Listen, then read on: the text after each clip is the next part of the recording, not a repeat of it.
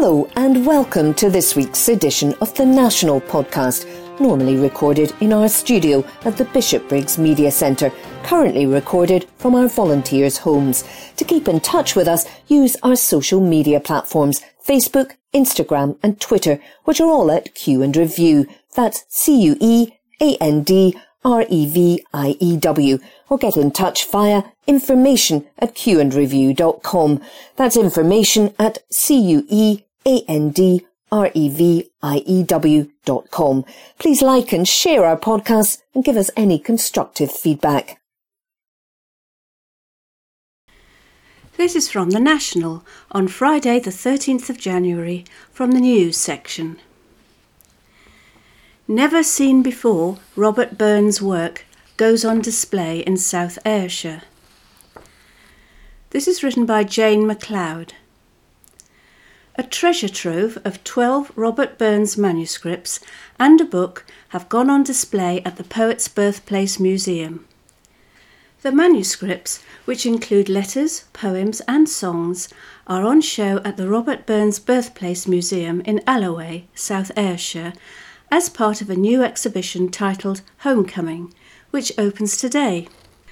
They were donated to the National Trust for Scotland, NTS, by the Friends of the National Libraries in 2022, following a fundraising campaign to secure the items after a private collection was put up for sale in 2021. Sarah Beattie, curator for NTS in Dumfries and Galloway, said it is incredibly special to show the items in the place where Burns was born, and as enthusiasts around the world prepare to celebrate Burns Night on January the 25th. She said, "It's fantastic. They have been in private collection for well over 100 years and they have not been seen by members of the public. So for us to have ownership of them and for them to be on display now, particularly at Burns season, is fantastic. It means we can open up Burns and his writing to many more people." Also part of the exhibition is the Burns First Commonplace book, which was donated by the Blavardnick Honsfield Library by the Friends of the National Libraries in 2022 and was last displayed in Scotland in 1896.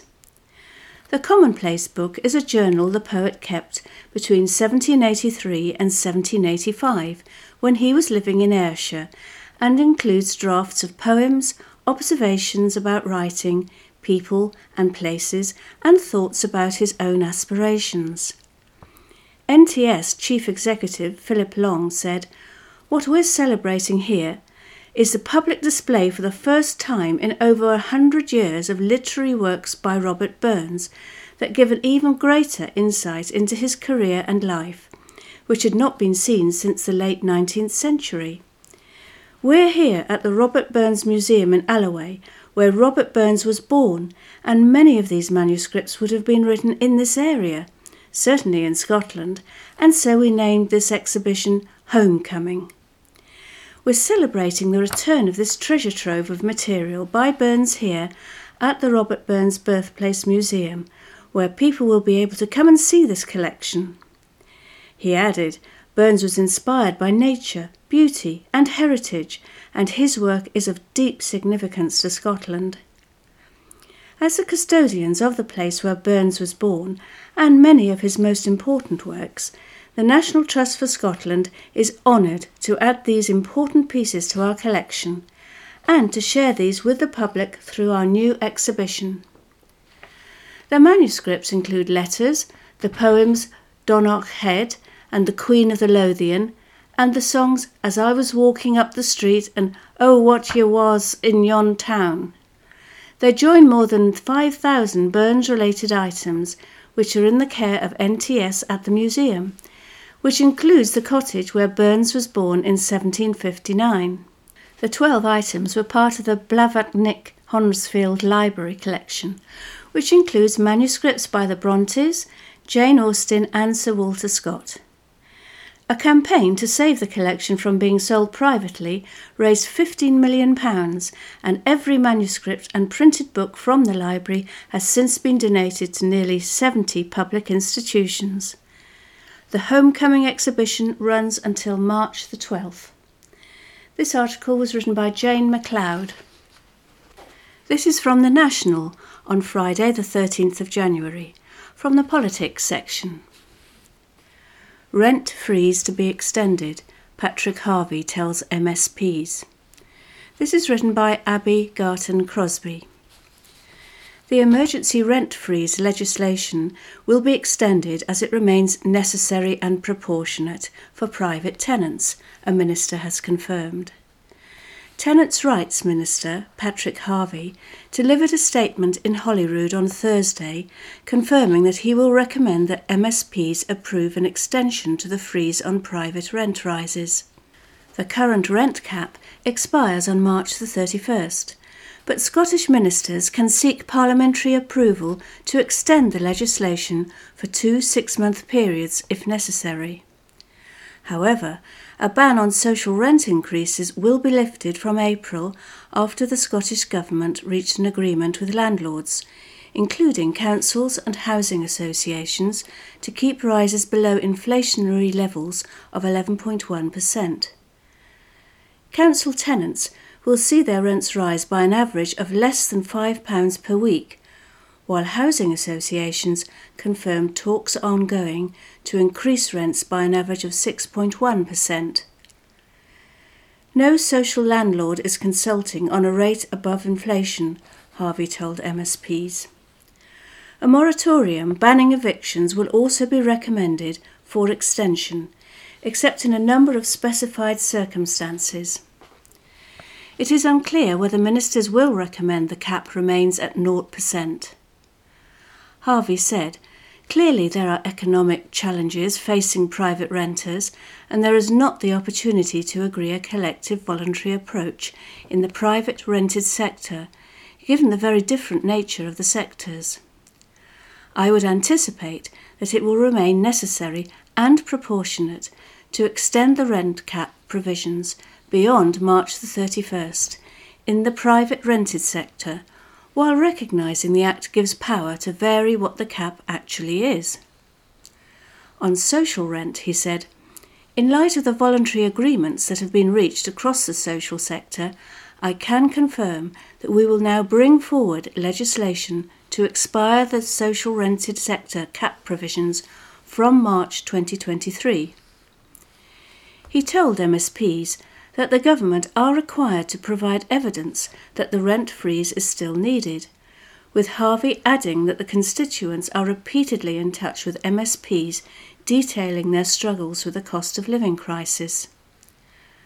Harvie added, "This unprecedented economic position has not yet changed fundamentally, and I know that many households on low and modest incomes continue to struggle.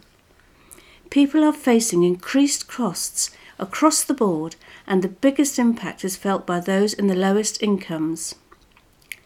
Scottish Conservative housing spokesman Miles Briggs condemned the decision to extend the freeze, which is subject to parliamentary approval. He said, "It is clear that the SNP, Green and Labour emergency rent legislation is rapidly becoming an unmitigated disaster." Scottish Conservatives warned MSPs about the impact on the destabilisation of both the social and private housing sectors, but ministers pressed ahead anyway. "Social rented sectors I very much welcome, has already been removed from this, but the damage has already been done." Labour housing spokesman Mark Griffin urged the Scottish Government to ensure promised rent controls are in place by the end of the temporary legislation to seamlessly dovetail the sudden increase by landlords. That article was written by Abby Garton Crosby. This is from The National on Friday the 13th of January from the Politics section. Rishi Sunak in Scotland to strengthen relationship with Nicola Sturgeon. This is written by Craig Megan. Rishi Sunak insisted Scotland's NHS is benefiting from extra investment thanks to the UK government, as he used a trip north of the border to highlight the benefits of staying in the UK. The Prime Minister, who was meeting Nicola Sturgeon for the second time since moving into Number 10 in October, insisted he was looking to strengthen his working relationship with the SNP leader. He met the Scottish First Minister behind closed doors on Thursday evening, before the pair jointly announced millions in UK government funding on Friday. That cash will create thousands of high-skilled green jobs, drive growth, potentially bring in billions of private sector investment and provide opportunities for people across Scotland, Downing Street said. The Daily Telegraph reported that this will involve the announcement of 2 new green freeports expected to be near Edinburgh and Inverness. But ahead of that, the 2 leaders will share an informal and private working dinner during Sunak's visit to Inverness. Prior to that, he met some Sea Scouts who he toasted marshmallows with and visited a helicopter search and rescue base on what was his first visit to Scotland since becoming Prime Minister. The Conservative leader said he was looking forward to seeing Sturgeon to strengthen our working relationship and continue discussing our shared challenges and our joint efforts to deliver for people here in Scotland. And he insisted the NHS north of the border was benefiting from extra cash thanks to the UK government. Sunak also spoke of his hope that ministers would be able to find a way through and end the disputes which have seen both nurses and ambulance crews south of the border take strike action. Nurses in Scotland have voted for action, but so far no dates of this have been announced. Sunak stressed, "I have come from an NHS family, so I am passionately committed to protecting the NHS, and I am proud that we have invested record sums into the NHS, and of course the Scotland Health Service is benefiting from that extra investment. And what we're doing is talking to union leaders. The Health Secretary is engaged in those conversations, and I very much hope we can find a way through." His visit, however, comes at a time when the UK government's relationship with the devolved administration at Holyrood has been strained, not only by Sturgeon's continued push for independence, but the potential for Westminster to block Holyrood's gender recognition laws. MSPs last month passed the Gender Recognition Reform Scotland Bill, approving changes which will allow trans people to obtain a gender recognition certificate without the need for a medical diagnosis. Downing Street said no decision has yet been made on whether to invoke Section 35 of the Scotland Act, which would block royal assent. The Prime Minister's official spokesperson said the move is still being looked at ahead of a deadline next week, adding, "There is a process to consider it, and then we will be given advice to make a decision, and that's still taking place." Meanwhile, at Prime Minister's questions on Wednesday, Sunak said he wants to work with the Scottish Government on the issue of the North Sea oil and gas industry. But he claims Sturgeon's government don't want to support the Scottish energy industry and the 200,000 jobs that it produces.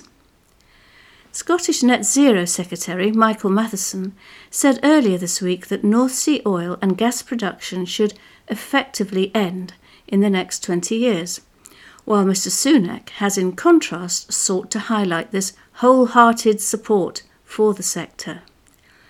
He stated, "I'm keen to work with the Scottish Government to support the North Sea because it's something that we're all very proud of in the UK."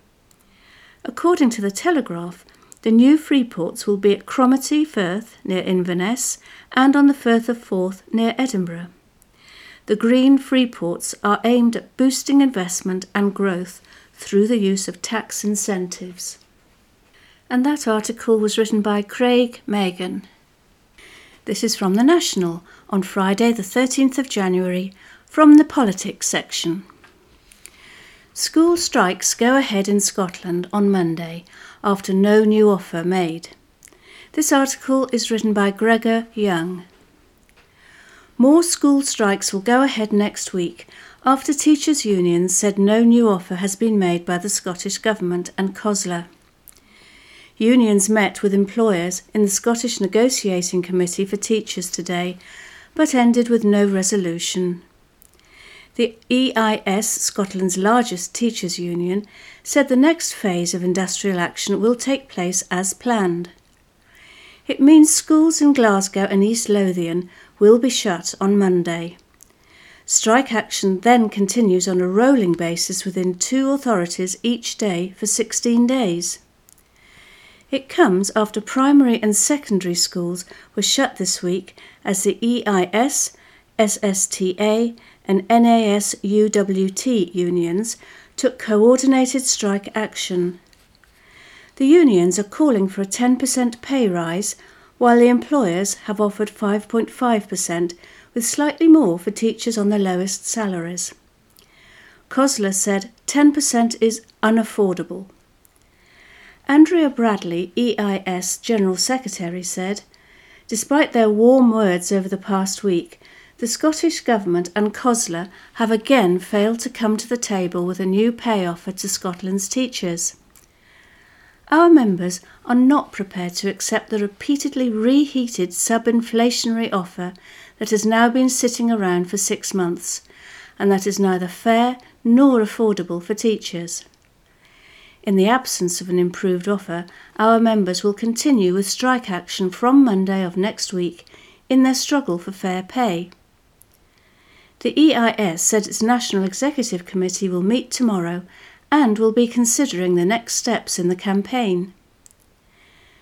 Councillor Katie Hagman, COSLA spokesperson for Resources, said, "I am pleased that we continue to be in proactive discussions with our trade union and Scottish Government partners as we endeavour to find areas for agreement. Strikes in education are in nobody's interest, and all parties are eager to seek a resolution that not only protects the teaching and wider local government workforce, but also our children and young people's educational experience." COSLA leaders are clear that given the financial pressures being faced, it remains the case that the 10% ask of the trade unions remains unaffordable, and therefore we still remain a distance apart in terms of a settlement. This is written by Gregor Young. This is from The National on Monday the 16th of January 2023. This is from the news section. The headline is Holyrood petition to strip royal loopholes from Scottish laws snowballs. This article is by Steph Braun. A petition demanding the Scottish Government abolish royal exceptions and adaptations to legislation has become the most popular on Holyrood's website. The petition, launched by Our Republic, has amassed over 6,000 signatures in just over a week, nearly twice as many as any other submitted in the past year. It calls for all details of instances where the monarchy has lobbied for changes in Scottish law to be made public, for them to be reversed, and for any future communications between the monarchy and government to be fully transparent to prevent any such alterations to Scottish laws being implemented in the future. Our Republic convener Tristan Gray said it is important for people to realise the monarchy are not simply neutral figureheads. He said, "We wanted to draw attention to the secretive ways in which the royal family have been interfering with our laws to their own benefit.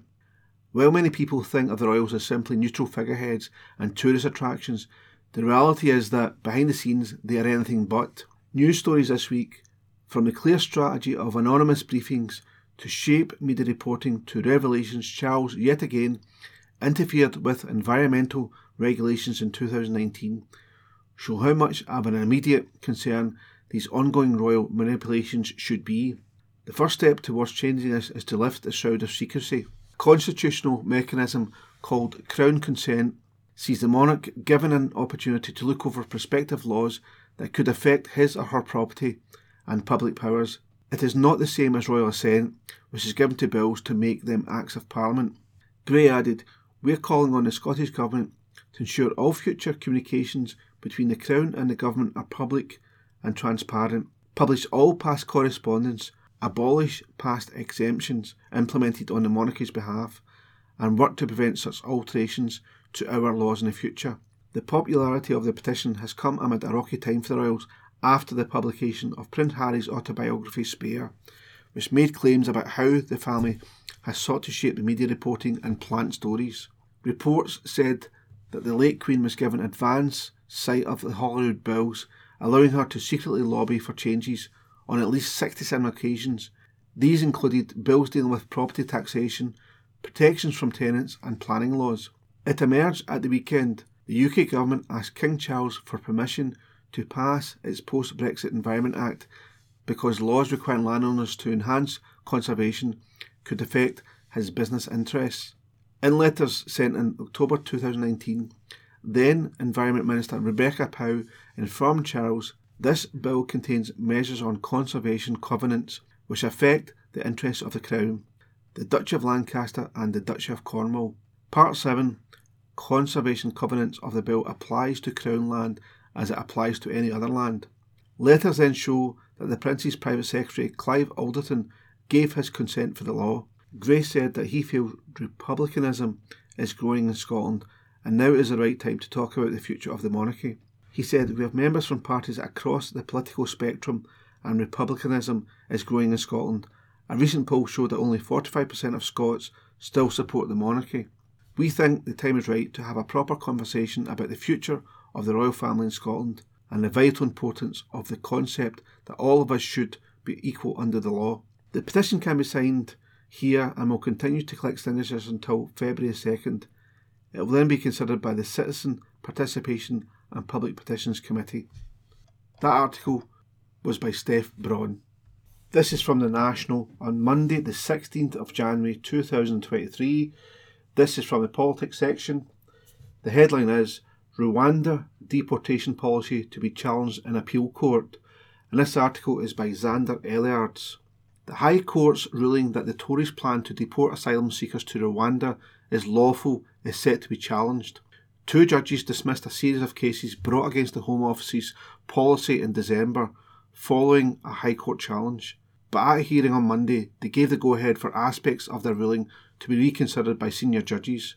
The Court of Appeal will be asked to consider a range of issues, including whether the High Court judges were wrong to find there were sufficient safeguards to prevent asylum seekers being returned to a country where they were at risk of persecution, and whether the scheme is systematically unfair. Lord Justice Lewis and Justice Swift granted permission to appeal to a number of individual claimants and Charity Asylum Aid. Asylum Aid, which provides legal advice to asylum seekers and refugees, will challenge parts of the December ruling related to the safety of Rwanda for migrants. No date has been set for the hearing, and the Court of Appeal may also be asked to consider other issues which the justices refused permission to appeal against. Claire Mosley, the founder of refugee charity Care for Calais, said that while they welcomed the leaves to appeal which were granted, they would be discussing further appeals with our lawyers. We remain committed to ensuring that no person who has suffered the horrors of war, torture and human rights abuses will be forcibly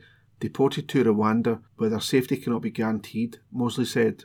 The people we work with in Calais come from countries such as Afghanistan, Iran, Syria and Sudan that have asylum acceptance rates that are as high as 82 to 98%. They are people who have escaped from the very worst things in the world, and they urgently need our help. The Rwanda plan won't end small boat crossings, it won't stop smugglers, and it won't keep refugees safe. There is a kinder and more effective way, giving safe passage to refugees in Calais. In April last year, then Home Secretary Priti Patel signed an agreement with Rwanda for it to receive migrants deemed by the UK to have arrived illegally and therefore inadmissible under the new immigration rules. Several challenges were brought against the proposals, which were described at the time as a world-first agreement and a bid to deter migrants from crossing the Channel. The first deportation flight, due to take off on June the 14th, was then grounded amid a series of objections against individual removals and the policy as a whole. However, at the High Court in London in December, senior judges rejected arguments that the plans were unlawful. Lord Justice Lewis, sitting with Justice Swift, dismissed the challenges against the policy, which has already seen the UK pay Rwanda £140 million as a whole. However, they did rule in favour of 8 asylum seekers, finding the government had acted wrongly in their individual cases. Following the ruling, current Home Secretary Suella Braverman said she remained committed to sending migrants to Rwanda as soon as possible. The UK government has refused to put a date on when the first flight to the Rwandan capital, Kigali, could take off, recognising the threat of further legal action. The Home Office previously said ministers stand ready to defend against further legal challenges to Rwanda deportation policy. That article was by Xander Elliards. This is from The National on Monday the 16th of January 2023. This is from the politics section. The headline is, UK government seeks more powers to clamp down on protests. This article is by Adam Robertson. The UK government is set to announce a range of new proposals to clamp down on protests, broadening the range of situations in which police can take action to prevent disruption. Major protests in recent years have focused on a range of issues, including environmental issues. In November, for example, Just Stop Oil protesters blocked M25 with supporters climbing onto overhead gantries. The law would only apply south of the border, although many Scots often travel to take part in demonstrations. The government passed legislation in 2022 in a bid to allow police to have more powers to stop disturbances, but is planning to go further with a new set of laws known as the Public Order Bill. The bill was published last year and is currently in the final stage of debate in Parliament. Criticism has come from civil rights groups who believe it is anti-democratic and gives the police too much power. The UK government wants to amend the Public Order Bill before it becomes law in order to broaden the legal definition of serious disruption, give police more flexibility and provide legal clarity on when the new powers could be used. Sunak said in a statement on Sunday, "The right to protest is a fundamental principle of our democracy, but this is not absolute. We cannot have protests conducted by a small minority disrupting the lives of the ordinary public. It's not acceptable and we're going to bring it to an end." The government says that the new laws, if passed, would mean police are able to shut down disruptive protests preemptively. The bill already includes the creation of a criminal offence for anyone who seeks to lock themselves onto objects or buildings, and allows courts to restrict the freedoms of some protesters to prevent them causing serious disruption. It builds on the Police Crime Sentencing and Courts Act passed in April 2022, which sparked several large Kill the Bill protests. That article was by Adam Robertson. From The National, Monday the 16th of January 2023, from the comment section, an SNP shift to the left could boost independence campaign, by Professor Gregor Gall. The struggles for independence and against austerity will run alongside each other in Scotland for the next 2 years at least. But can they run and train together in order to become bigger than the sum of their parts? Or will it be more a case of never the twain shall meet? This is a key issue for those looking for a permanent progressive political settlement in Scotland.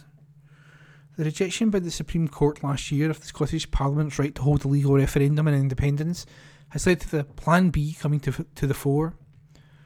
Subject to the decisions made by the SNP's special conference on March the 19th, the next Westminster general election, scheduled to take place no later than January the 24th, 2025, could yet be a de facto independence referendum.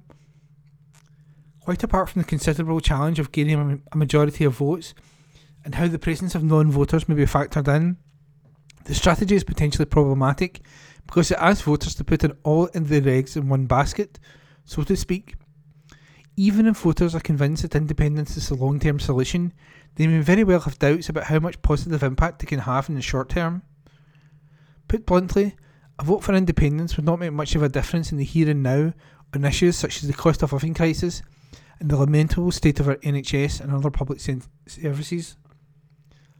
Already, Labour, under Keir Starmer, are seeking to lower expectations of what the growing prospect of a Labour Westminster government would be capable of and willing to deliver. That means an opportunity is opened up for campaigners in Scotland against austerity.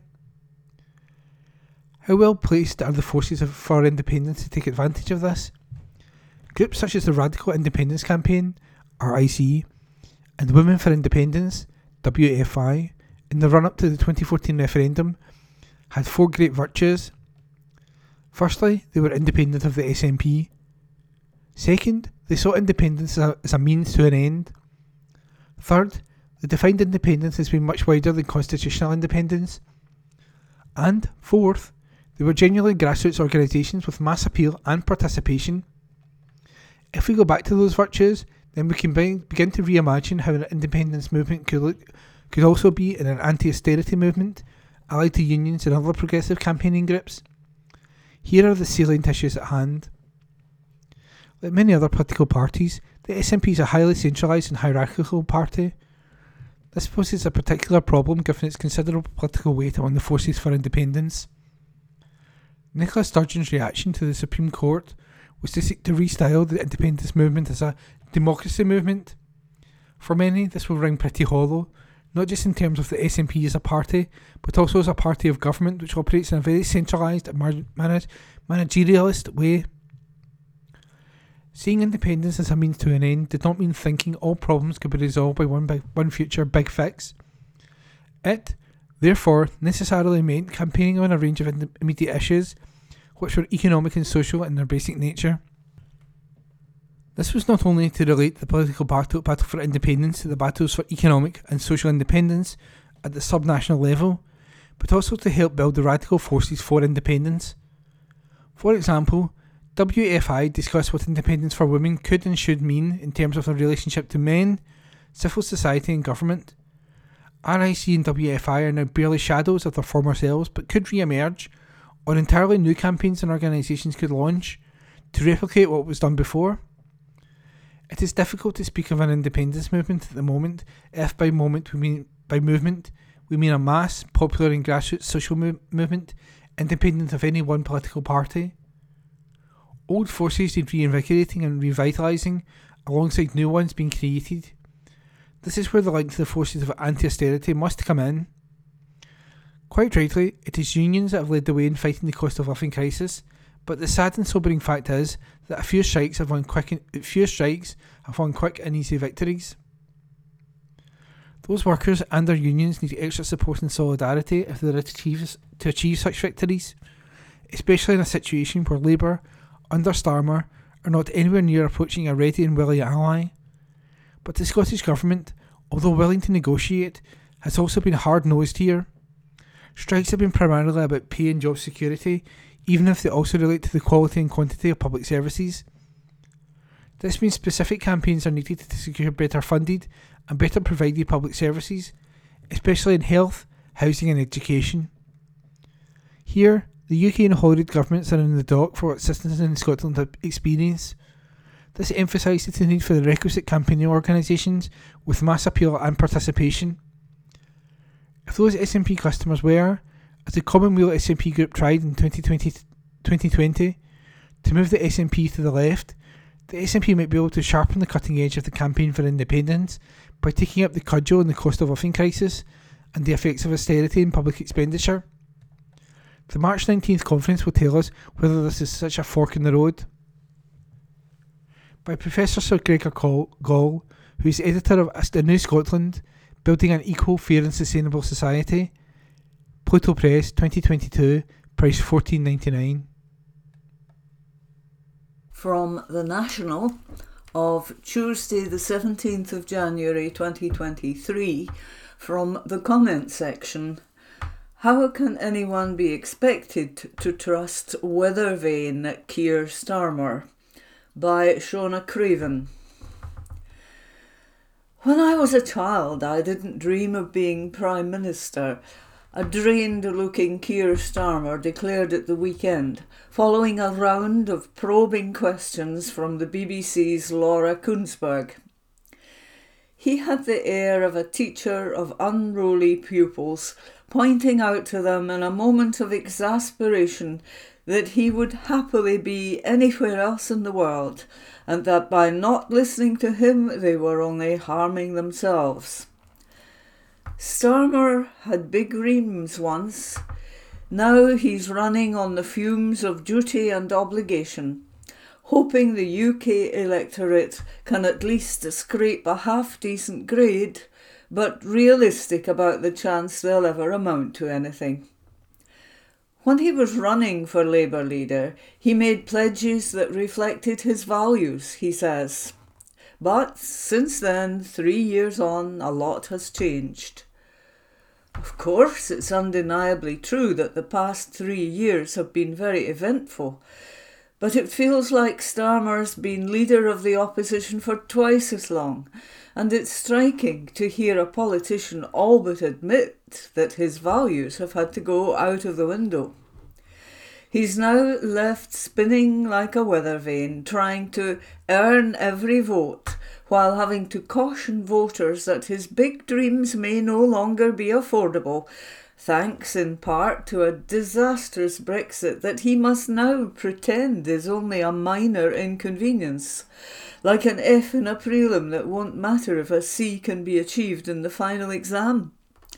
It's painfully clear that he doesn't believe it. He's not daft.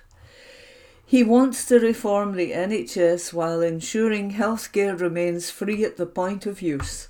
His party have some sensible proposals about self-referral options and more radical ones about making GP NHS employees. But he stated last year that there were too many foreigners working in the NHS. Did he even believe that? Or was he just earning every vote by pandering to the racist and xenophobic elements of the electorate?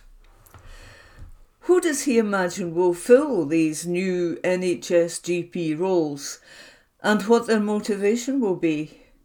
Duty and obligation, perhaps? Good luck with that UK-only recruitment campaign. When grilled about a possible U-turn on scrapping tuition fees once he and his shadow chancellor have crunched the numbers and costed all their policies, he defended his change of stance. He suggests the media is wrong to assume that the public will want a new Prime Minister who, quotes, dogmatically insists that whatever was the problem before can never change, even when the circumstances have changed. End of quotation. This also underpins his stance on Brexit, and in fairness, it does not necessarily follow that a Remainer must become a rejoiner.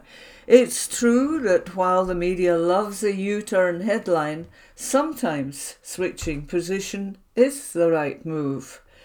But how does the Labour leader explain his apparent change in stance on gender recognition reform, given the only change in circumstances of the past few weeks is the actions of his opponents in the Conservative Party?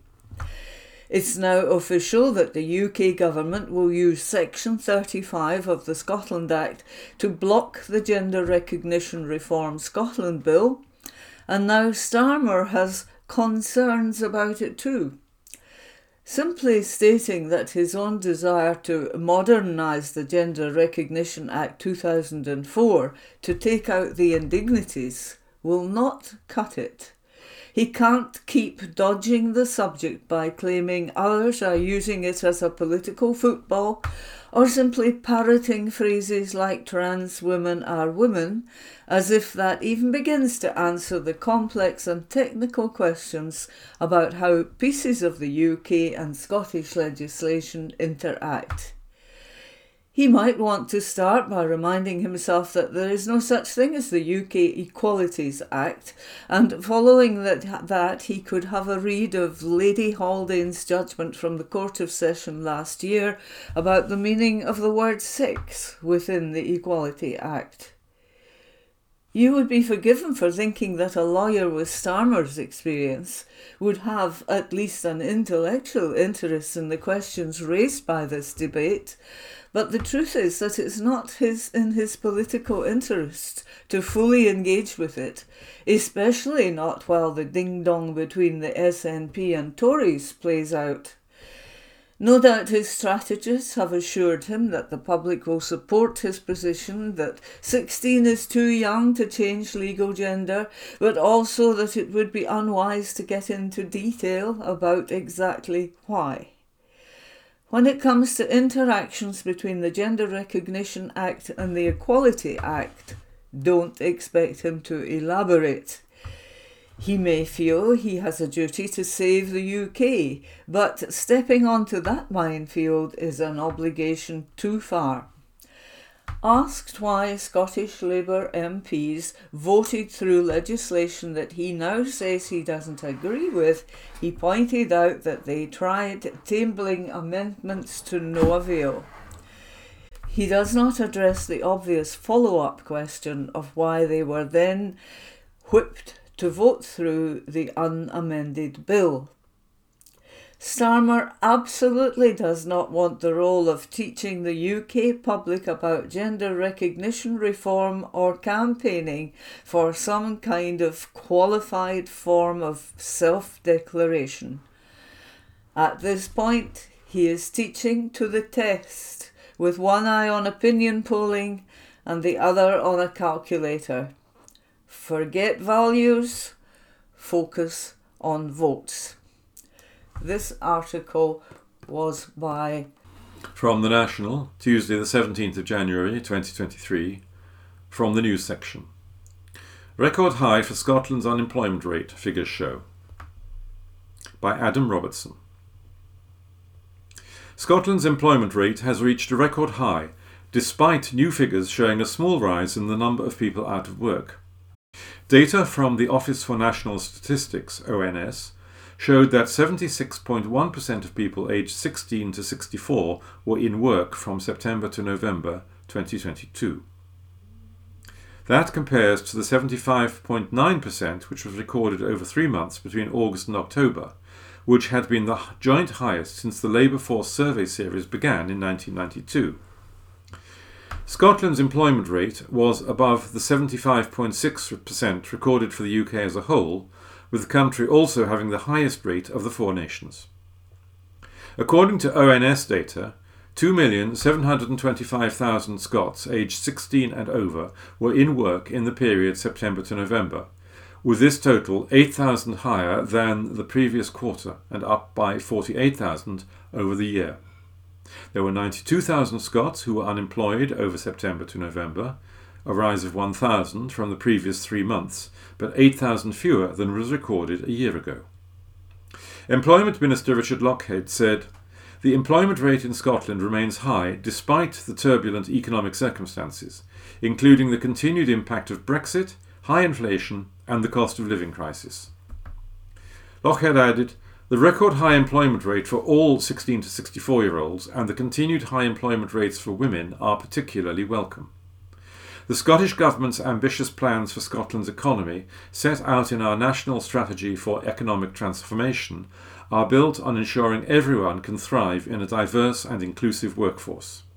He said that the updated Fair Work Action Plan, published by the Scottish Government in December, brings together a number of strategies which will demonstrate the Government's commitment to fair work outcomes for everyone. But he added that, despite the high unemployment rate, labour shortages in certain sectors still remain. He said, "The Scottish Government is doing all it can to work with businesses and organisations to alleviate them." However, Lochhead continued, "The UK Government holds key powers over migration, visas and key parts of employment law, and I repeat my calls for UK ministers to establish a joint task force on labour market shortages." This article was by Adam Roberts. From The National, Tuesday the 17th of January 2023, from the news section. Scottish actor James Cosmo recites to a mouse ahead of Burns Night. Scottish actor James Cosmo has taken up the role of bard in a one-off performance celebrating the nation's favourite poem as Burns Night approaches. The Game of Thrones and Braveheart star has teamed up with Visit Scotland to perform a recital of the Burns poem To a Mouse, after it was voted Scotland's favourite poem survey by the organisation. It was a close-run contest, with Tam O'Shanter, another Burns classic, being beat out by just 1 percentage point, receiving 21% of the vote, while To a Mouse received 22%. The survey, which asked 1,000 Scots to vote on Scotland's best poems, found that as many as 7 out of the top 10 poems were by Scotland's national bard, with works by Walter Wingate, Billy Keys and J.K. Annand taking up the remaining spots. Kat Lever, head of brand and global marketing at Visit Scotland, said, "The words of Robert Burns have touched the hearts and minds of people the world over, and Burns Night continues to be a global celebration of Scottish culture. Whether it is attending an event, visiting an attraction associated with Burns, or hosting your own Burns Night supper, there are so many ways to honour our national bard." This research shows the lasting impression Robert Burns and the wider Scots language has on people right across the country, and it's fantastic to see so many respondents share fond memories of learning these poems. They are an important part of our cultural heritage and one of the many things that make Scotland so special. The survey also found that 9 out of 10 Scots have fond memories of learning Scots poems and songs at school, and that they could read and listen to Scots poems and understand what most of the words meant. Cosmo emphasised the significance of teaching Scots in schools. He said, "It's so important that our children still read Burns, and that language that is so rich and vibrant can't be lost. It's way too important. It's what brings us together. It has a warmth and a beauty about it that can't be replicated." Burns remains with us because he speaks of eternal truths and speaks to the human spirit and soul so clearly that I can't think of another poet that has done that in such a special way. So keeping Burns and his work alive in the schoolroom is incredibly important.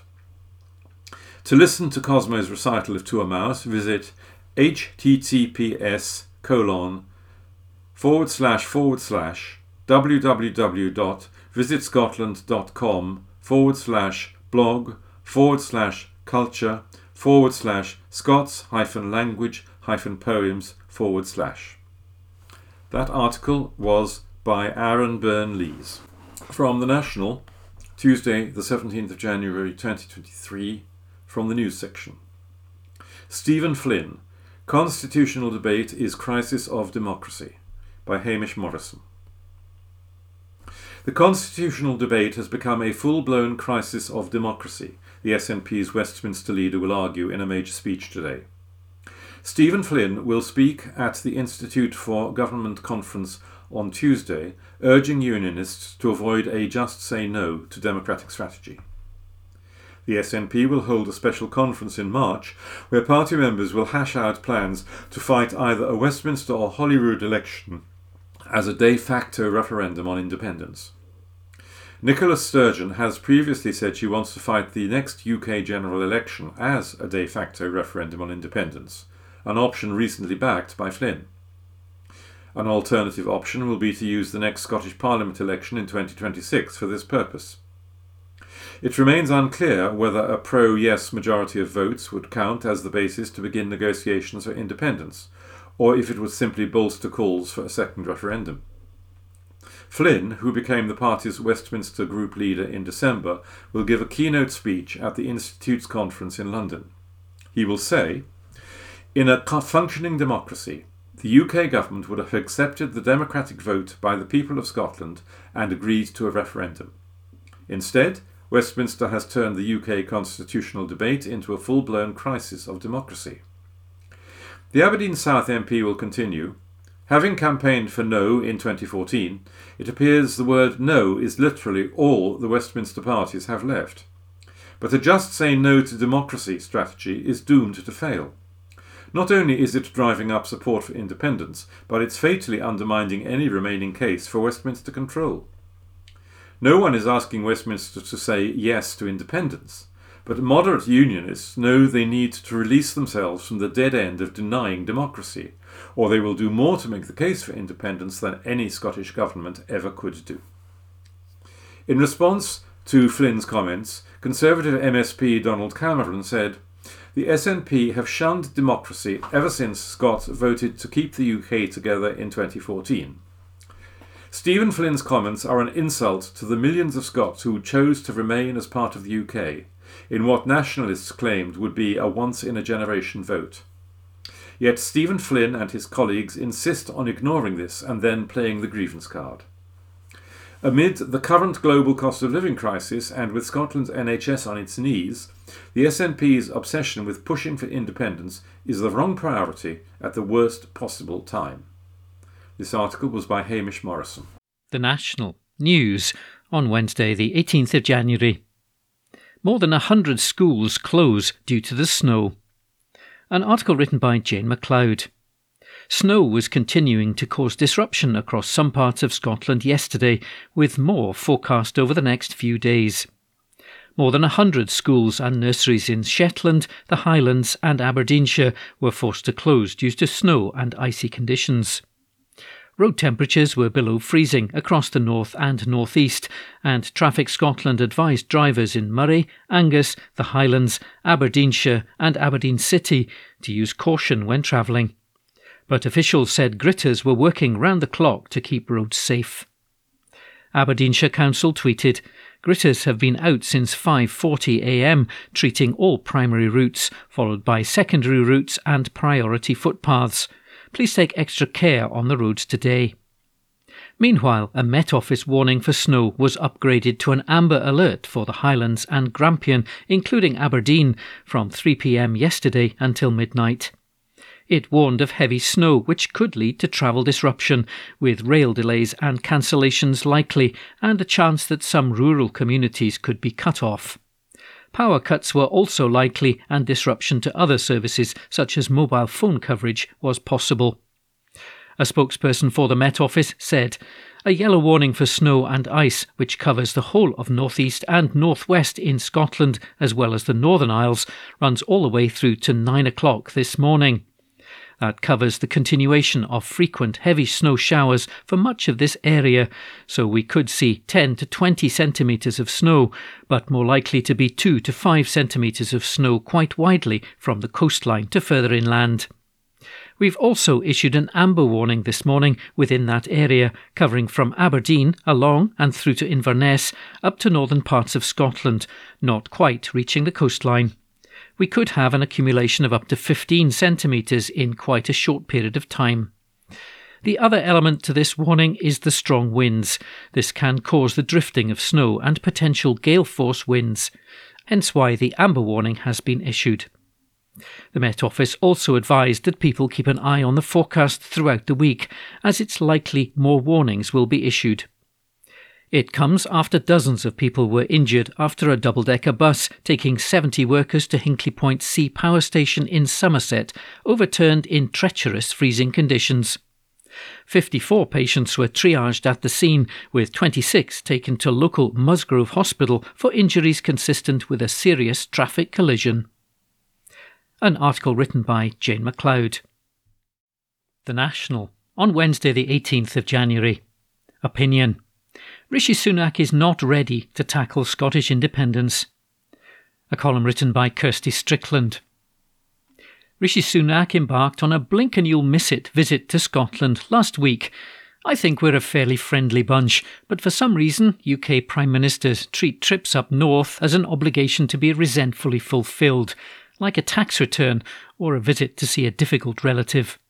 Still, credit where it's due. He came, which is more than can be said for his predecessor, Liz Truss. He was here to announce 2 new free ports in Scotland, and he made it clear he didn't want to answer questions on anything else. Enter STV's formidable political editor Colin Mackay. King Colin regularly makes mincemeat of politicians of all stripes, particularly when they commit the cardinal sin of not answering the question he asked them. In a clip that has been shared widely, Colin Mackay asked the Prime Minister about the SNP's plan to use the next UK general election as a de facto referendum on independence. He wanted to know if Mr Sunak would respect the result of a de facto referendum if he was still Prime Minister after the next election. It's a simple question with only 2 possible one-word answers. Yet isn't it always those most basic of questions that seem to befuddle slippery politicians? "I'll tell you what I'm focused on, and that's delivering for the people of Scotland," replies Mr Sunak in a valiant attempt at deflection. But Mr Mackay wasn't having it and told the Prime Minister as much. On and on it went. Question, soundbite. Question, increasing exasperation. "You're completely ignoring my question, which is about the possibility of the next general election being a de facto referendum. Would you respect the outcome of that?" Answer, there came none. There was a glorious moment during the exchange when Mr Sunak once again tried to divert from the question with the politician's go-to line, "What I'm focused on," and Mr Mackay, sounding like a weary dad who is sick of explaining the same thing over and over again, shoots back with, "I'm not asking you what you're focused on, I'm asking you to focus on this." It was a short interview, but a very telling one. The SNP's de facto referendum plan is a headache for unionist politicians who haven't had time to think through what their strategy will be if it comes to pass. A de facto referendum is, by its very nature, a high-risk option for the SNP. Where the 2014 referendum was ordered and meticulously planned, this is a far more chaotic route to giving the people of Scotland a chance to have their say on Scotland's future. This isn't a criticism of the First Minister's gamble. I understand why she suggested it as a way forward. There aren't many options available to her given continuing Westminster intransigence and the recent Supreme Court ruling. 16 and 17-year-olds overwhelmingly back independence for Scotland, but in a general election they won't get the chance to express it, and we will lose that chunk of support. The SNP will be hoping that the high-stakes nature of their offering will be enough to motivate those yes supporters who haven't voted in the last few general elections back to the ballot box. The undeniable risks that the SNP faces from a de facto referendum also makes the unionist position more difficult. Unionist parties in Scotland have only two options for responding to the plan. They can completely ignore the SNP's proposal and fight the next general election on the basis that it is an ordinary vote. This would be particularly tricky for the Scottish Tories, who, despite their insistence that they're sick of talking about the Constitution, have based all their election campaigns since 2014 on the promise that a vote for them is a vote to say no to IndyRef 2.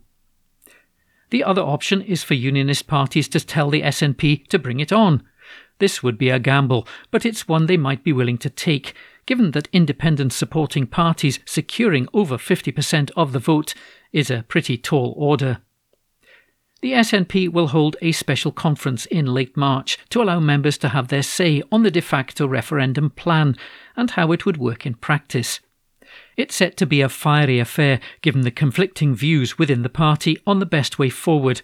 A proper, messy, heated debate is long overdue. For the last few years, impatience within the wider independence movement has been replaced by a feeling of frustration. This is a chance to rejuvenate the debate and move on from the tired back and forth about process. A de facto referendum is a high-risk gamble that might not pay off. But if the alternative is sitting around waiting for the UK government to respect democracy, then it's a gamble worth taking. A column written by Kirsty Strickland. The National News on Wednesday the 18th of January. Walking Awards to honour those making Scotland more active. An article written by Lauren McGregor. Nominations have opened for the 2023 Scottish Walking Awards, which will honour the outstanding people, communities and organisations making Scotland a more active nation. The biennial awards will showcase a diverse range of inspiring walking projects, from businesses, councils and land managers to the journalists, NHS staff and volunteers who inspire others to step out. Organisers want to see nominations from all parts of Scotland and all sections of society, including projects that support people who use wheelchairs and other mobility aids. Winners of the 10 categories, as well as an overall Champion of Champions, will be named during National Walking Month in May this year. The awards are organised by Rambler Scotland, Paths for All and Living Streets Scotland.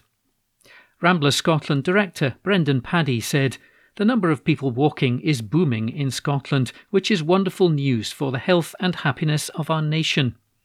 These awards offer a timely opportunity to showcase the communities, companies and projects that are opening the way for more people to benefit from the joy of walking. Paths for All Chief Officer Kevin Lafferty said, "I'm encouraging people to enter the Scottish Walking Awards to recognise the fantastic work happening in Scotland to make walking and wheeling accessible to everyone. Collectively, we can showcase the transformative role walking plays in reducing health inequalities, lowering carbon emissions and improving the environment." Living Streets Scotland Director Stuart Hay said, "In the 2 years since the first Scottish Walking Awards, we've seen so many projects flourishing in communities to make sure everyone has the opportunity to walk and experience safe and enjoyable walking environments. We want to celebrate these projects and the vitally important role of walking essential everyday journeys for the well-being of individuals and communities. Promoting walking is particularly important in light of stress and hardship in society brought about by the cost of living crisis. We want to celebrate all the fantastic work that's going on all over the country in areas such as social housing, healthcare, community organisations, workplaces and local authorities. Anyone can make a 250-word nomination for themselves, an organisation, business or person who they think have done great work using a simple online form at pathsforall.org.uk/Scottish Walking Awards. The deadline is March the 19th and winners will be selected in April. The overall winner of the first ever Scottish Walking Awards in 2021 was Fife charity worker Magdalena Augustin Ligas. This recognised her work to help migrants boost their health, social life and spoken English through the Soul Sisters Group Walks project. An article written by Lauren McGregor. The National News on Wednesday the 18th of January. Warning as police force sacks rapist. An article written by Jane MacLeod. Home Secretary Suella Braverman has warned more shocking cases involving police officers could emerge following one's monstrous campaign of abuse. She urged the Metropolitan Police and other forces to double down on their efforts to root out corrupt officers in a bid to restore public trust. Ms Braverman told MPs this could result in more cases emerging as efforts continue to reform vetting processes to stop the wrong people joining the police. Serving Metropolitan Police Officer David Carrick was officially sacked from the force yesterday after he was unmasked as one of the UK's most prolific sex offenders.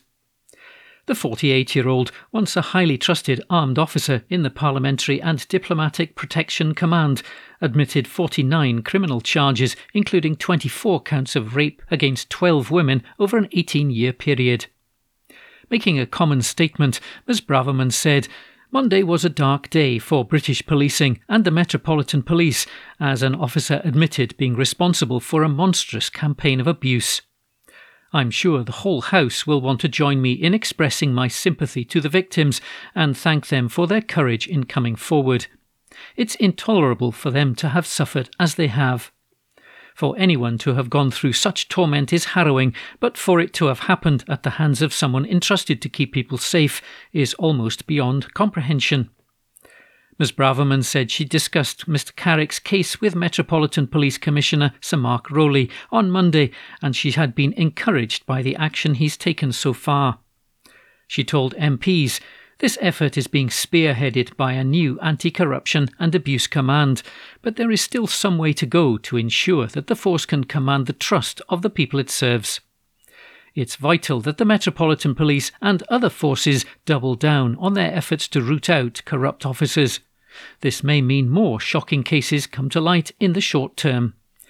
It's a matter of the utmost importance that there are robust processes in place to stop the wrong people joining the police in the first place, which is why the government has invested in improving recruitment processes and supporting vetting as part of over £3 billion that we have provided for the Police Uplift programme.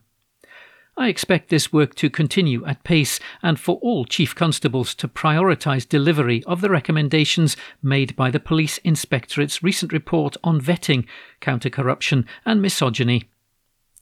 Labour Shadow Home Secretary Yvette Cooper said ministers have failed to heed repeated calls for reform of police vetting and standards.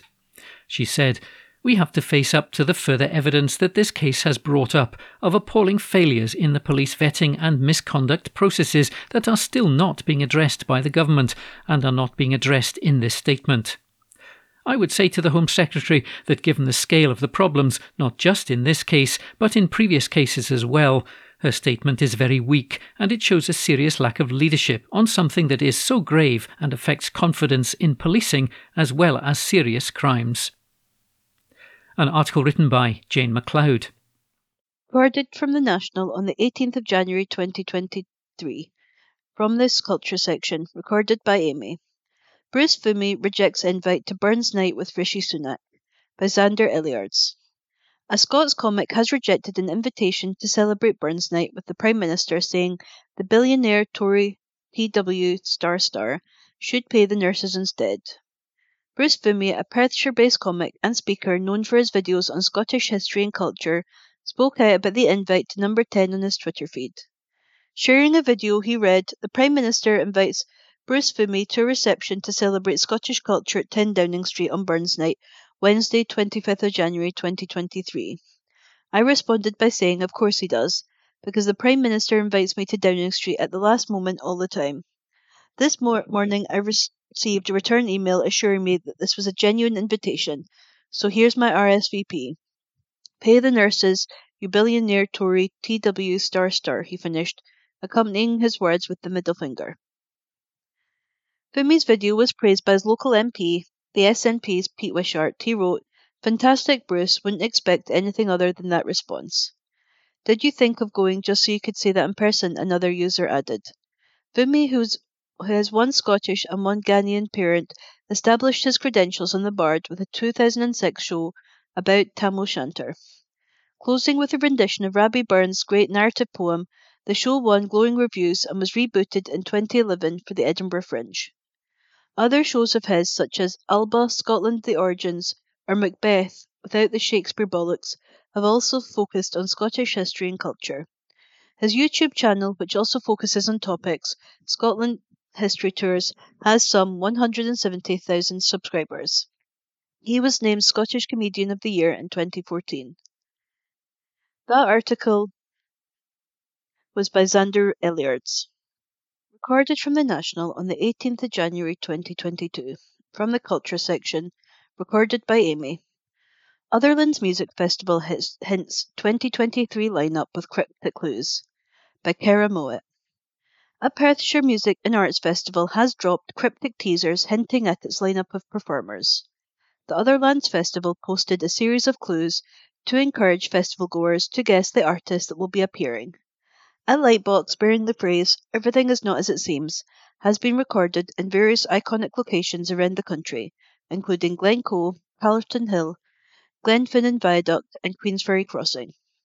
The videos posted to the festival's social media accounts feature a cryptic background track serving as an indicator for who attendees can expect to perform. Interactive posters have also appeared across Glasgow, Edinburgh, Manchester and London, presenting a QR code that directs to a web page with lyrical clues. The event, hosted at Scone Palace, will showcase a variety of entertainers across 5 stages throughout the 3-day camping retreat. This is the second year the festival will be taking place, having welcomed international artists including Jamie XX, DJ Seinfeld, Honey Dijon and homegrown talent Yosef to the stage last year. The event is presented by Scottish promoters Fly. Festival director Tom Ketley said, "We are delighted to be launching the 2023 edition of Otherlands Music and Arts Festival. Our debut year exceeded all expectations and we can't wait to share what we have in store for this year." Reflecting the adventurous ethos of the festival, we're excited to see who follows the clues to guess the first names confirmed. Otherlands has declared that Phase 1 acts will be announced on Wednesday, January 25th. The Art and Musical Festival will take place between August 11th to 13th. The event is offering exclusive early access to attendees who sign up at their website, www.otherlandsfestival.com. The article was by Kara Mowat. From the National, Thursday the 19th of January 2023, from the news section. Counter-protest planned with Posey Parker Group heading to Glasgow. Article by Xander Elliards. The Gender Critical Campaign Group, which caused controversy after a speaker at their event quoted Adolf Hitler to attack trans rights, has said it will be protesting in Scotland. A counter-protest has been organised by one LGBT+ group after Standing for Women, the group run by the controversial activist Posey Parker, real name Kelly J. Keane, announced it would be demonstrating in Glasgow. Keane wrote on Twitter, "Fancy telling everyone what you think of women's rights and #Scotland? Fed up with @ Nicola Sturgeon and her gang of misogynists? Join us on the 5th of February. At an event which Keane's group organised in Newcastle on January the 15th, Speaker Lisa Morgan was videoed quoting Hitler to attack trans rights. She said, "Do you know the big lie? The big lie was first described by Adolf Hitler in Mein Kampf. The big lie is such a big lie that ordinary people like us think Well, that can't be a lie because I would never tell such a big lie as that. We only lie in small ways. The big lie? Well, there is one big lie going on, and it was begun by men in the early part of the 20th century. It began when they had an erotic fantasy and they decided they were going to sell us the big lie. And what is this big lie? The big lie is that trans women are women. But they're not, are they? They're men. Cabaret Against the Hate Speech, a Scottish LGBT collective, has said they will be organising a counter-protest when Keane's group appears in Glasgow. A Cath spokesman told The National she was using Nazi theory, the big lie, which is what they used against the Jews, to justify her transphobia. At no point did anybody on Keane's team or Keane challenge that. No one in the group did anything afterwards. They didn't apologise, they were actually trying to justify it. I really don't know what else you can say. It's just beyond disgusting. These arguments are false and misleading because if there were any threats to women at all with the GRR bill, why couldn't trans women be included in the conversation? If your concern is that predators will get into single-sex spaces, why aren't you including trans women to be protected also? It's transphobia under the guise of safeguarding. The spokesperson said they would be protesting against Keane and her group, who they said is touring the UK, the USA, Australia and New Zealand, spreading lies and misinformation against the trans community, painting them as deviants, predators and a danger to women and children. With everything that's happened with the GRR bill right now in particular, it's maybe emboldened her to come to Scotland, they added. Cabaret Against the Hate Speech were present at protests outside the Scottish Parliament last Thursday, which saw gender-critical campaigners brand them all F, expletive deleted, ing, child molesters and paedophiles. In response, the group sang and danced to the Rocky Horror classic Time Warp. A spokesperson told The National that their goal was to sing, celebrate and challenge hate. We uplift each other with the music that we love to show the people that hate us so much that we are just like them, they said. We also celebrate our lives and our joy at being LGBT plus people through the music that we love to show we are not afraid of being or feared. Our goal is simply to be a positive presence in the space and to show that hate is never tolerated, in Scotland in particular. I don't think a lot is done when everyone is just shouting. Haters won't listen to any reason, so you're wasting your voice. So we thought it would be a great idea to just go along and sing and celebrate and challenge them with their hate. What happened with us at the Scottish Parliament was they were holding up these terrible signs with horrible things written on them and shouting terrible things at us, but they couldn't help but dance along to the music we were singing, bopping to the beat. The group is hoping for a repeat performance of their counter-protest when Keane's Standing for Women appear in Glasgow on Sunday, February the 5th. Their demonstration is planned for midday to 2 p.m, and is billed as being somewhere near Queen Street Station. Standing for Women were approached for comment, and that article was written by Xander Eliards. From The National, Thursday the 19th of January 2023, from the news section, Edinburgh Torchlight procession to Holyrood to take place on Brexit Day.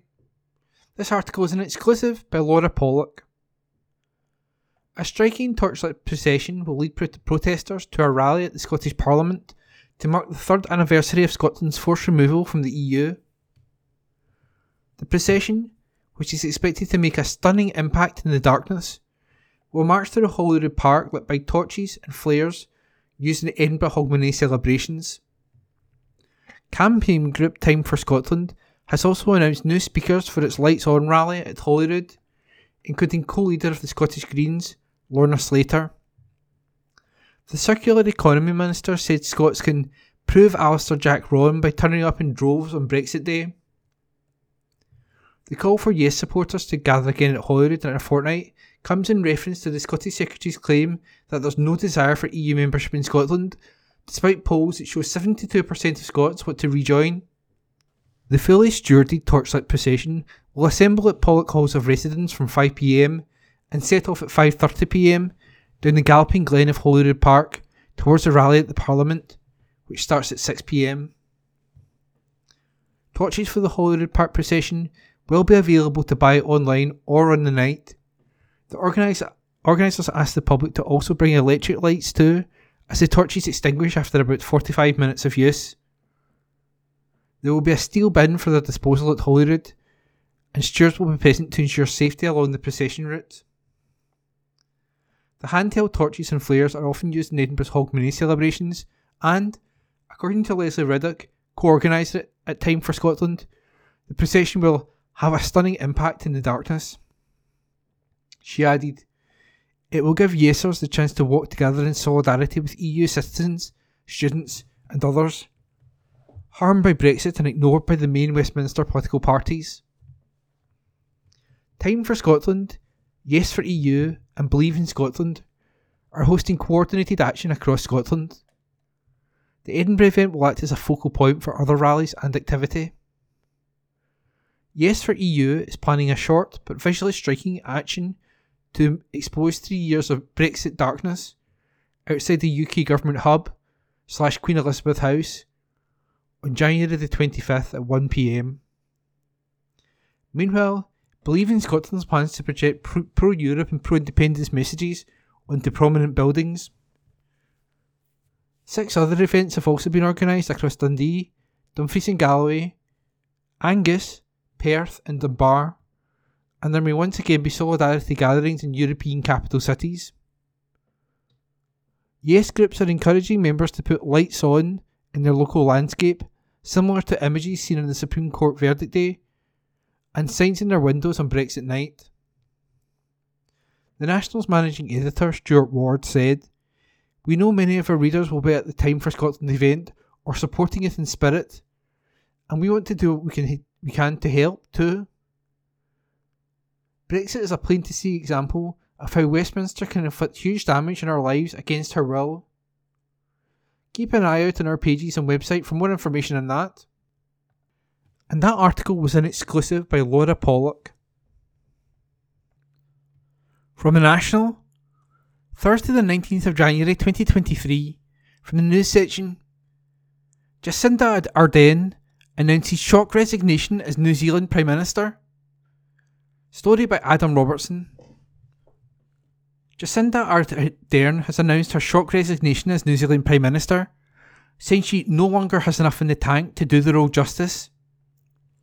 On Thursday, Ardern told reporters her last day would be no later than February the 7th.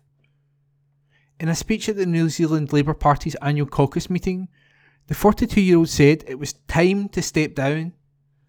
Ardern said, "I'm leaving because, with such a privileged role comes responsibility. The responsibility to know when you're the right person to lead and also when you are not. I know what this job takes. And I know that I no longer have enough in the tank to do it justice. It's that simple."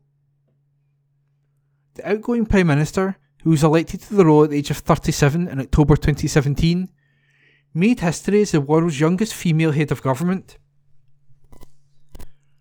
The next year, Ardern made history again by giving birth while in office, making her the world's second elected head of government to do so. With Thursday's announcement, Ardern called for a general election on October 14. She said she'd given her absolute all during nearly 6 years in office, but did not have the reserve to serve another term. Ardern had faced a tough election campaign this year. Her Liberal Labour Party won re-election 2 years ago in a landslide of historic proportions, but recent polls have put her party behind its Conservative rivals. Ardern was lauded globally for her country's initial handling of the coronavirus pandemic, after New Zealand managed for months to stop the virus at its borders. But that zero-tolerance strategy was abandoned once it was challenged by new variants and vaccines became available. She faced tougher criticism at home than the strategy was too strict. Ardern in December announced a Royal Commission of Inquiry, would look into whether the government made the right decisions in battling COVID-19 and how it can be better prepared for future pandemics. Its report is due next year, and that article was written by Adam Robertson. From The National, Thursday the 19th of January 2023, from the news section. Loch Lomond in the Trossachs National Park aims to finish first phase. Story by Kara Mowat. A popular Scottish beauty spot receiving more than £2 million in investment is moving ahead this month with improvements ahead of another busy tourist season. Loch Lomond in the Trossachs National Park will be subject to a number of renovations, with the National Park Authority's programme of investment completing its first phase with a makeover for landmarks and visitor facilities. The park's iconic attractions of Connick Hill, Bracklin Falls and Tarbert Pier picnic site will all undergo a revamp just before the park's busiest months. The national park saw unprecedented numbers of visitors throughout the COVID-19 pandemic, and numbers remained high in 2022 as foreign tourists as well as locals returned. Connick Hill, near Balmaha, received a £900,000 construction package dedicated to enhancing the degraded walking path. At Bracklin Falls in Callander, a replacement bridge is being installed, alongside safety barriers, benches and information displays, ahead of the peak visitor spell this summer. Over 70,000 sightseers frequent the spot every year, and the new bridge will provide a viewing platform for the picturesque waterfalls. Additionally, a Master Plan for Developments in Tarbert has submitted proposals to make improvement to the village's most popular sites. Accessibility for transport is the main focus of these proposals, including improved cycling routes, electric vehicle charging points, and a sustainable travel hub, as well as an overall upgrade to the main car park to encourage a better flow for coaches and shuttle buses. In years to come, helicopter access for mountain rescue, space for community events, construction on the pier, and visitor facilities including a cafe and toilets are on the books for Tarbert. Stuart Mearns, Director of Place at Loch Lomond and the Trossachs National Park, said, "The National Park is one of Scotland's most popular visitor destinations and, alongside ongoing work to support visitors, land managers and communities during the peak season, we are developing longer-term plans to improve visitor services and infrastructure. Beyond these three projects, we continue to review priorities for future investment throughout the park and for ways we can encourage and collaborate with partners to upgrade their visitor sites." And that article was written by Kara Mowat. From The National, Thursday the 19th of January 2023, from the news section. More than 80% of readers trust local news as audiences grow. This article is by Joshua Serro. New data has revealed that 40 million people read local news in newspapers and online every month. The research from JICREG Trust Local also comes as a new survey from Newsworks/OnePoll shows that 81% of people agree that they trust news and information published in their local newspapers and websites, a rise of 7% since 2018. Publishers have called on advertisers to divert more spend into trusted local media as a Freedom of Information request shows government ad spend with the tech platforms dwarfs spend on local news media, despite its huge reach and high levels of public trust. NMA Chief Executive Owen Meredith said, "Local news media is highly trusted and reaches huge audiences in communities right across the UK. A powerful combination for advertisers, large and small. As one of the largest advertisers in the UK, government must urgently divert a much higher proportion of ad spend to local news media, which delivers so much benefit to the public through its investment in trusted local journalism." Audiences spiked during the coronavirus pandemic as the local news sector played a critical role in keeping communities informed, both through local journalism and advertising campaigns, such as All Together, a major ad and branded content campaign with government. GICREG Chief Executive Keith Donaldson, said, "The trend of strong growth for local media's digital audiences has continued in recent years, with a large spike during the coronavirus pandemic, as lockdowns caused people to spend more time online. In line with other media, local news media has now settled back to a more normal pattern in 2022, retaining the vast majority of new audiences gained during the pandemic. It's very clear that readers are even more engaged with content which they know they can trust and rely on."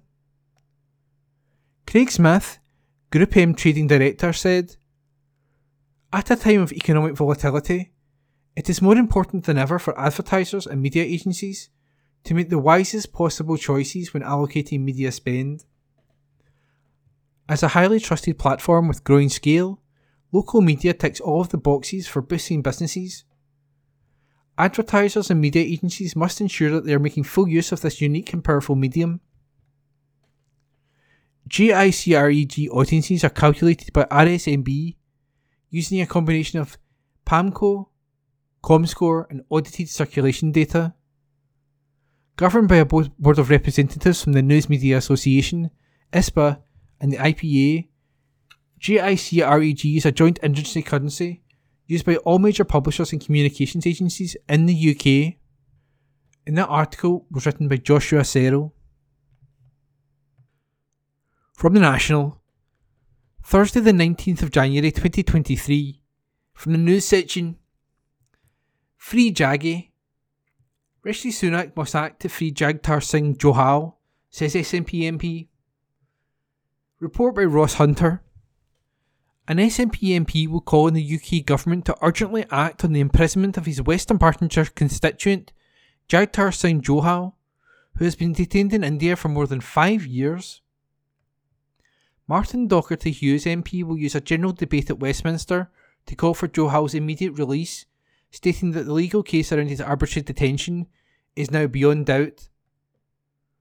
Despite Boris Johnson previously acknowledging the arbitrary detention of Johal, also known as Jaggi, and Liz Truss meeting with the family last year, Rishi Sunak has yet to reach out since becoming Prime Minister.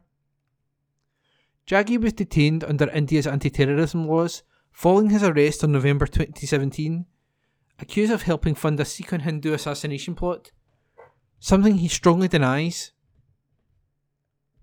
The UN Working Group on Arbitrary Detention has determined that Johal's detention lacks legal basis, was based on discriminatory grounds owing to his Sikh faith and his status as a human rights defender, and that he was subjected to torture.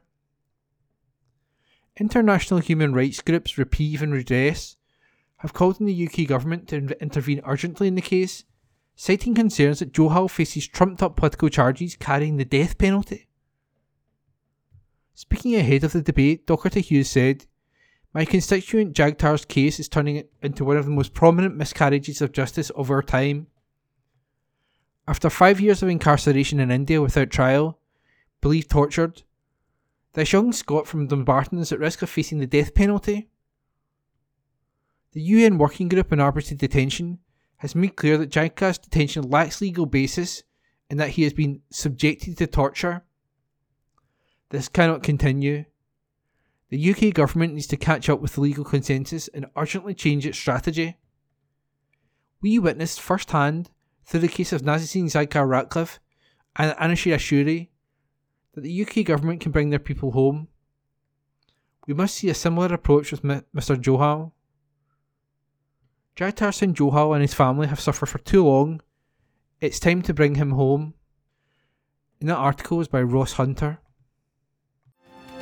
And that was this week's The National podcast, normally recorded in our studio at the Bishopbriggs Media Centre, currently recorded from our volunteers' homes with the publisher's kind permission. Thanks for listening.